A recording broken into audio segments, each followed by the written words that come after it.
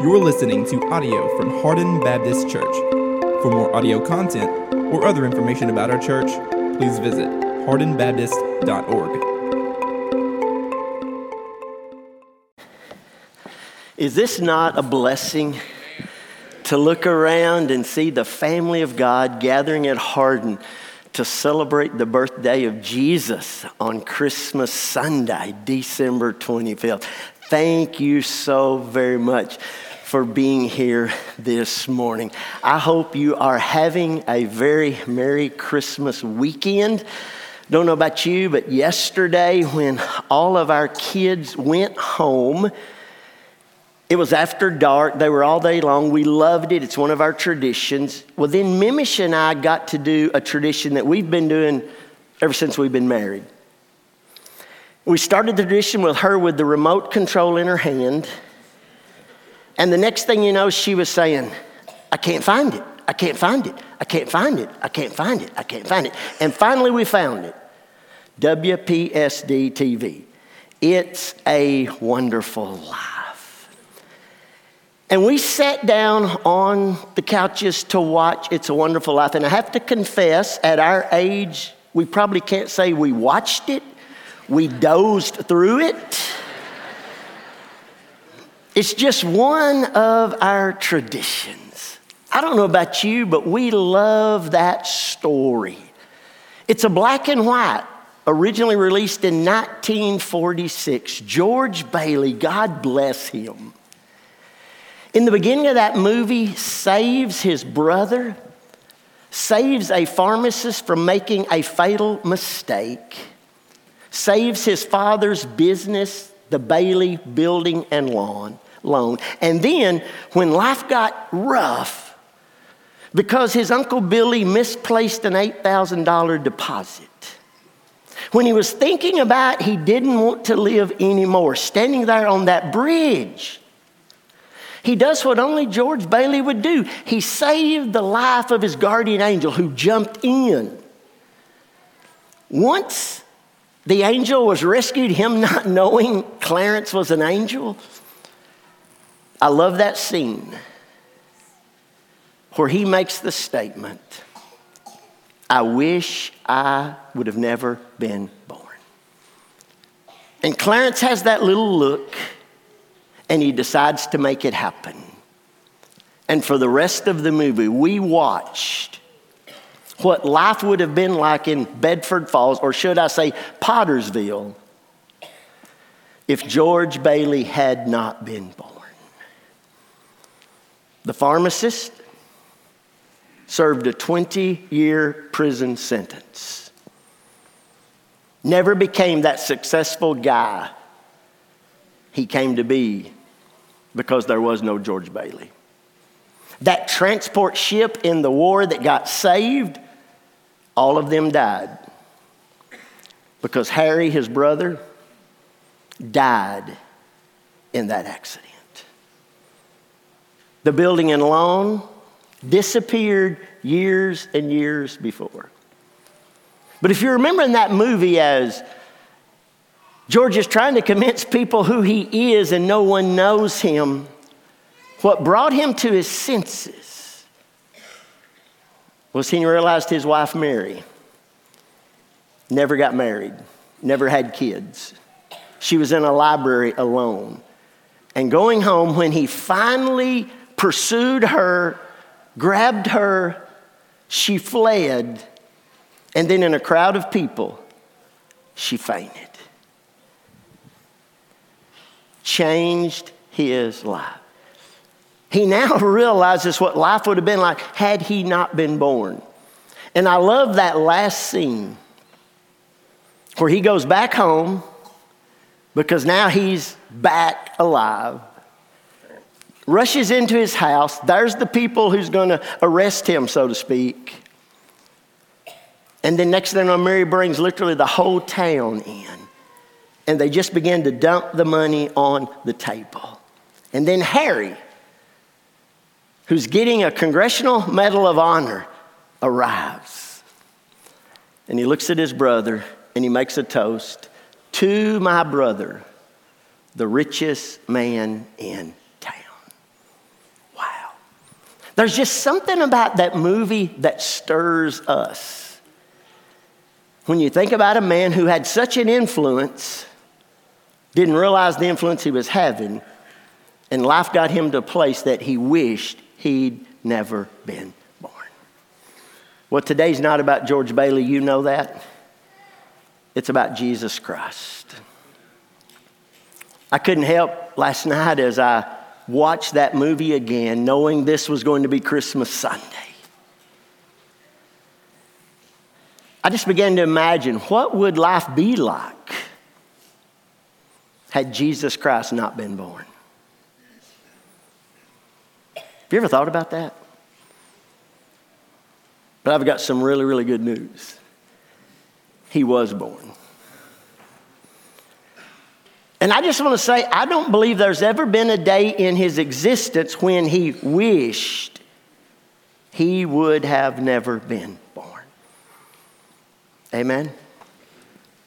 Can we just walk through the first 7 verses of Luke chapter 2 quickly this morning? Caesar Augustus, a man who claimed to be God, orders a census. Every man must now go back to his hometown and register for this census. So after Luke tells us that the whole world is going to be registered, he now focuses in on Joseph, who's in Galilee, particularly of the town of Nazareth. And how, because he's of the house and lineage of David, he must go back to his hometown, which is Bethlehem, which is in Judea. And he takes with him his betrothed wife, Mary. And here's the scandal. She's pregnant with child. Now, we've got this picture that when they arrive in Bethlehem, they can't find a place to stay, and then suddenly she goes into labor pains, but that's not what Luke presents. Luke says while they were there, her days were fulfilled for her to give birth. So the picture really is this: they've been there for a little while. And while they're there taking the Roman census, she goes into labor. And she brings forth her firstborn son. And she wraps him in swaddling cloths. And then she lays him in a manger. And then Luke, as only Luke can do, being a historian, being a medical doctor, it's amazing his attention to detail. He wants us for some reason to know why he was laid in a manger. And you know the answer. Because there was no room in the inn. I grew up with Christmas play after Christmas play of an inn that looked like a Motel 6. And an innkeeper with dollar signs in his eyes, greedy, cold-hearted, sending Joseph and Mary, pregnant Mary, on down the road because he was so tickled. His inn was full. That's not the picture. As a matter of fact, many scholars don't even believe there was an inn in Bethlehem for them to stay in. The word that Luke uses is not the normal word for inn that he's going to use later when he talks about the story of the Good Samaritan. If it was an inn, it was a place where there would be crude stall rooms around an open courtyard that would have a half wall, and on the other side of that half wall, that's where the animals would stay. Some scholars believe this is what he might be referring to. So Jesus would have been born in that animal courtyard off of the main courtyard because there was no room in any of the individual crude rooms or stalls for Joseph and Mary. Other scholars believe that no, this is referring to a house, and that the word for inn literally means guest room. So what Luke is saying is there was no room in the guest rooms. So in the biblical world, your house at this time would have been, you'd had your living area, and then you had another area where you kept your animals, and then you had had special rooms to where guests, because the Jews were big for hospitality. Here's my opinion. That word for room, that word for place that Luke tells us about is where we get our English word topography from, which means literally the lay of the land. So here's what I think Luke's saying. Luke is saying a guest room or an inn was no fitting place for Jesus to be born. So you know where he's born? Now I can only say this one way because I'm of Western culture. When I read this, no matter which scholars write, this sounds like to me he was born in a barn. Amen? Now, I'm not talking about a barn like at my house. I'm talking about a place where we house animals, a place where there's a feeding trough. And here's what we know. Because there was no feeding place in the guest room or the inn in the house for Jesus to be born, the most fitting place for him to be born in God's eyes was for him to be born where the animals are. And they lay him in a manger. Now, I've just got this thought this morning. I know it's Christmas morning. I don't be disrespectful. But do you think there was ever a time when Jesus was growing up, his mother looked at him and said, "Were you raised in a barn?"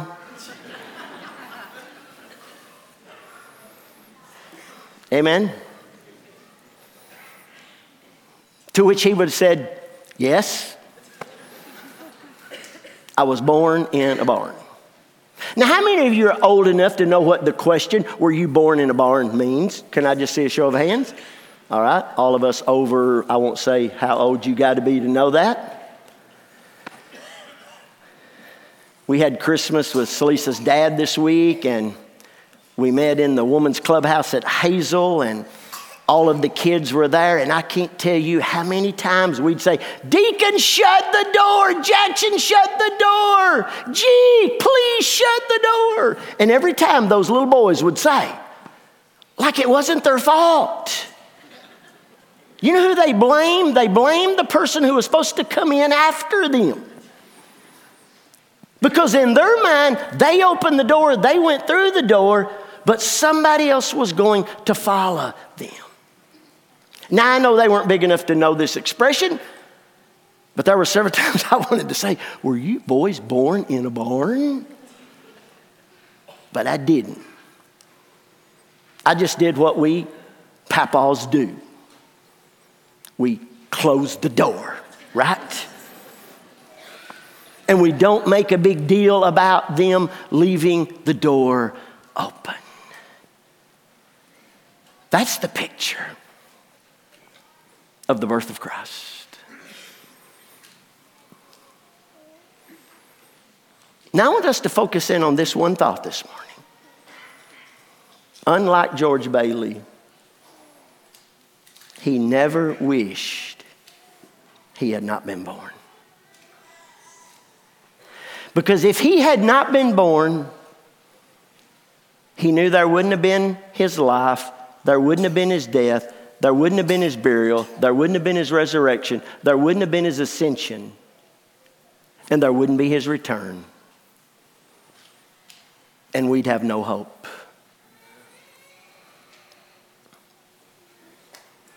Unlike George Bailey,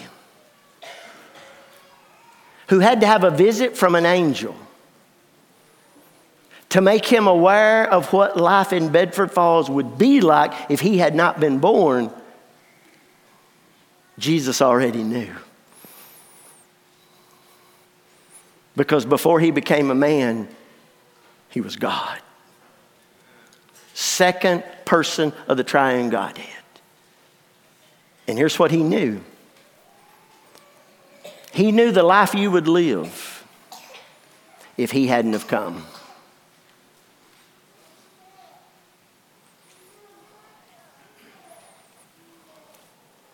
So he came to live the life you couldn't live. He suffered, and in the midst of that suffering, never one time did he look at his Father and say, I wish I'd never been born.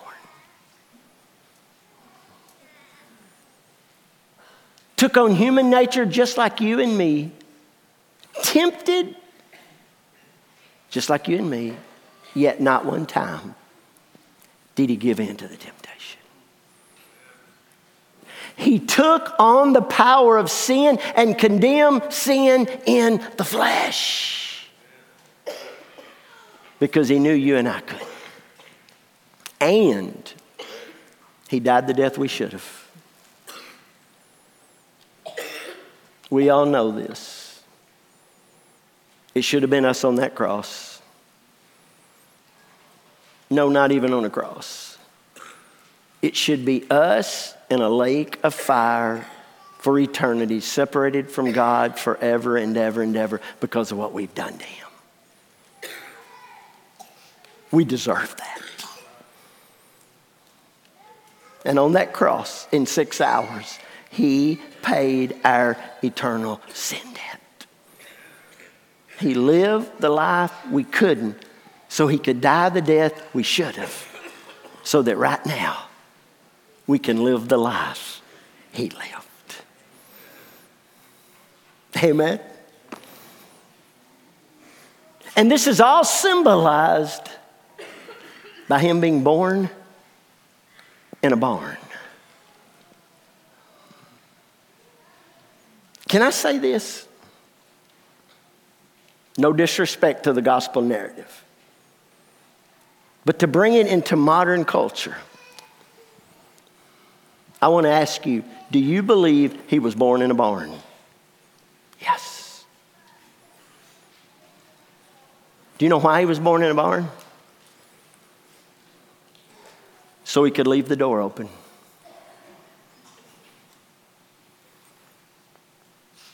He went into the presence of God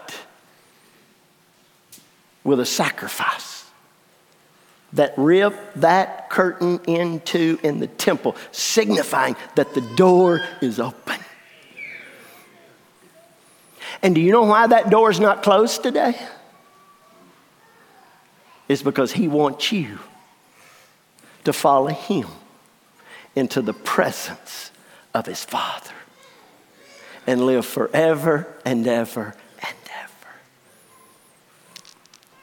Are you a follower of Jesus?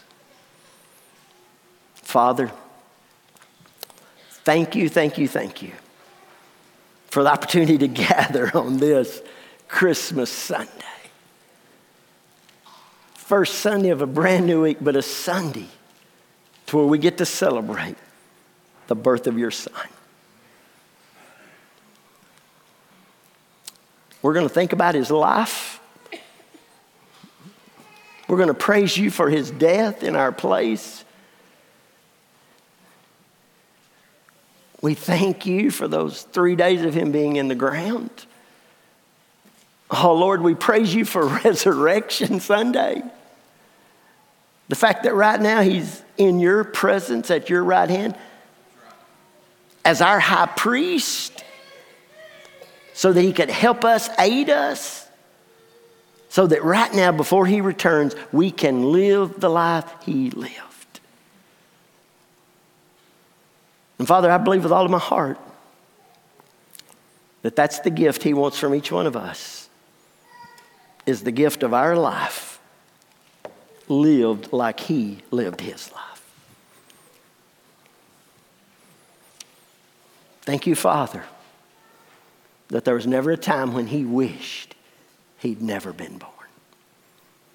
In his name we pray. Amen. You're listening to audio from Hardin Baptist Church. For more audio content or other information about our church, please visit hardinbaptist.org.